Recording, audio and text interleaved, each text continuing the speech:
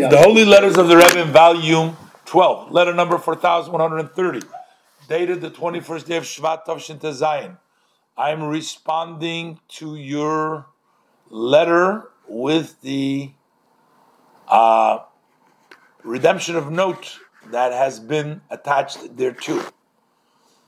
And the Rebbe says, you write about your condition, and in your mind, you are not successful in your studies.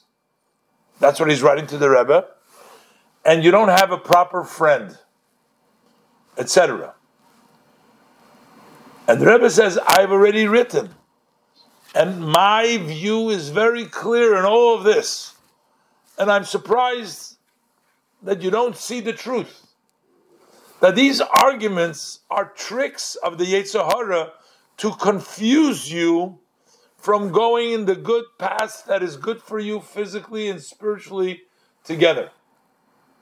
So the Rebbe says, I'm not accepting this, your analysis of your situation, that you're not successful and you don't have a good friend. This is just trying to get you not to do the right thing. So therefore you should know that and not fall for it. As far as what you write with regards to the health of your relative, ... So the Rebbe said, if they fulfilled that which I wrote in my previous letter, the Rebbe says, for sure, it's very clear that there is an improvement in her health. The Rebbe said, there's no doubt. Basically, the Rebbe says, I said what to do. If you followed what I said, there is an improvement. May you be privileged, granted, that the blessed Hashem should bring down a spirit from above for you to see the divine providence in a kind and in a compassionate, in the kindness and in the compassion in all of the that is written above.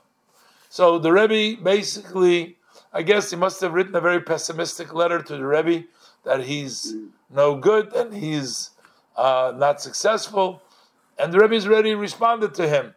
And he said that this is tricks of the Yetzer Hara.